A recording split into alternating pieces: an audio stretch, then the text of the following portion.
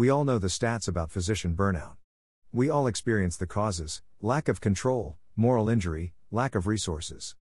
Patients see us as walking prescription pads simply to fill out medications they deem they need after doing their research with Dr. Google. Employers and insurance companies see us as scapegoats and lie detectors to deny our patients sickness claims. Our actual clinical work, the practice of medicine, is reduced to a minority of our day's work as patients see their phones as more medically astute than our years of training and experience. Even our associations and colleges have implicitly and explicitly told us that our deduction skills are no longer required, and instead follow the clinical checklists and algorithms set out. Patients are no longer patients. They are consumers. Doctors are no longer doctors. We are providers. As consumers, patients get to dictate what they want, even if it is not in their own best interest, be it needless tests because they want to rule out everything, or needless medications because it is easier to take a pill than resolve it with simple lifestyle modifications. But alas, they have no time for lifestyle modifications as they sit binge-watching Netflix because they are too depressed and stressed out from life. Doctors themselves either don't know how, or don't have the time to give them the tools and agency to emerge from their downward spiral. The reason many of us chose to work in healthcare, to help others and connect deeply, is being snuffed out by the current system. We grieve the loss of our autonomy, respect, and self-worth while taking in a diet of moral injury.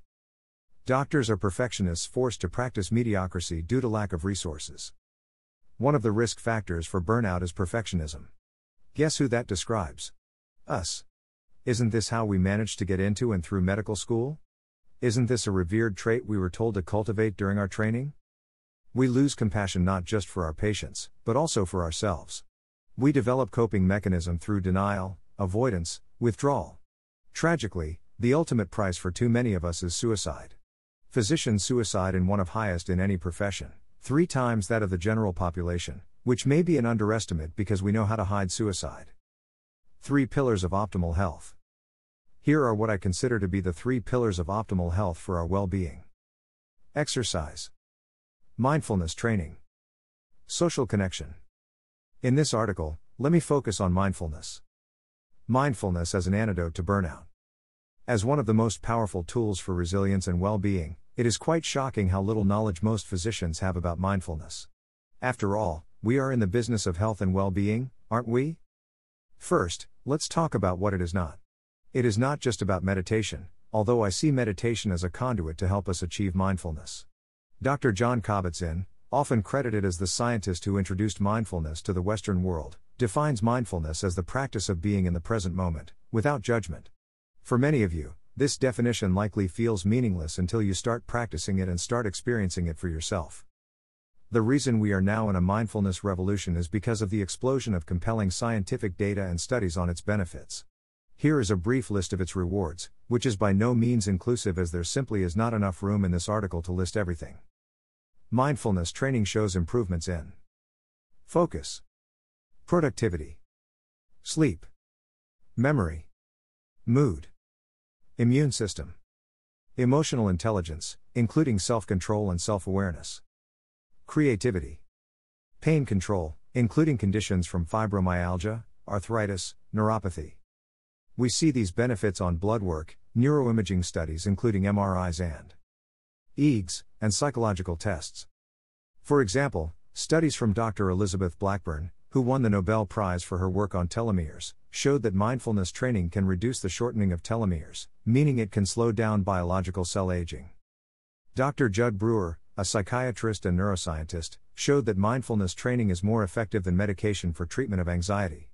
Specifically, in a randomized control trial, he and his team of researchers demonstrated that while NNT was 5 for medications, but it was only 1.6 for mindfulness training.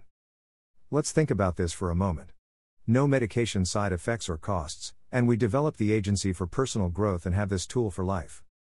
Mindfulness training is the gateway drug to other habits of well-being. You may be asking yourself, why is there only 3 pillars? What about things like diet and sleep? Here's the beautiful thing about habits.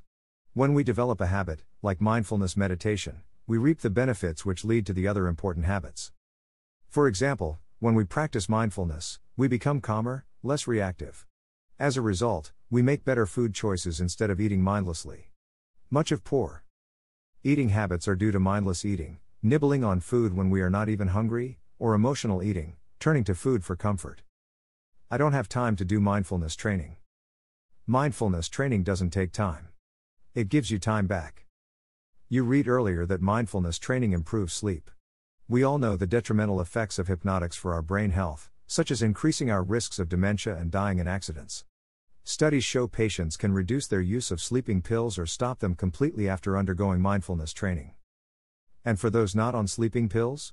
Because mindfulness improves our sleep quality, we wake up more refreshed, with more energy.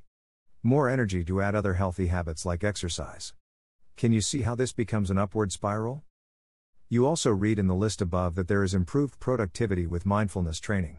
How often have you read the same pages of reports, only to reread them because you don't recall what you read? This is time wasted. Now, instead of taking 12 hours to complete your work, you complete it in 10 hours. Imagine what you can do with an extra 2 hours a day. Perhaps spend quality time with people you love? Be the change you want to see. We may not be able to change all the systemic issues which resulted in the present state of medicine. We are in the healing profession, yet we fail at healing ourselves. When we start to heal ourselves, we are in the position to heal our patients. Knowing is different from feeling.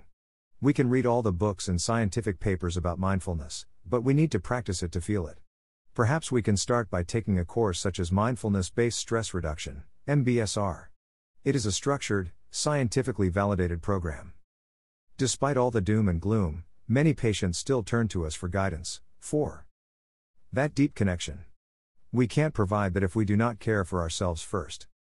If each of us can change, one physician at a time, eventually we can change the culture of medicine.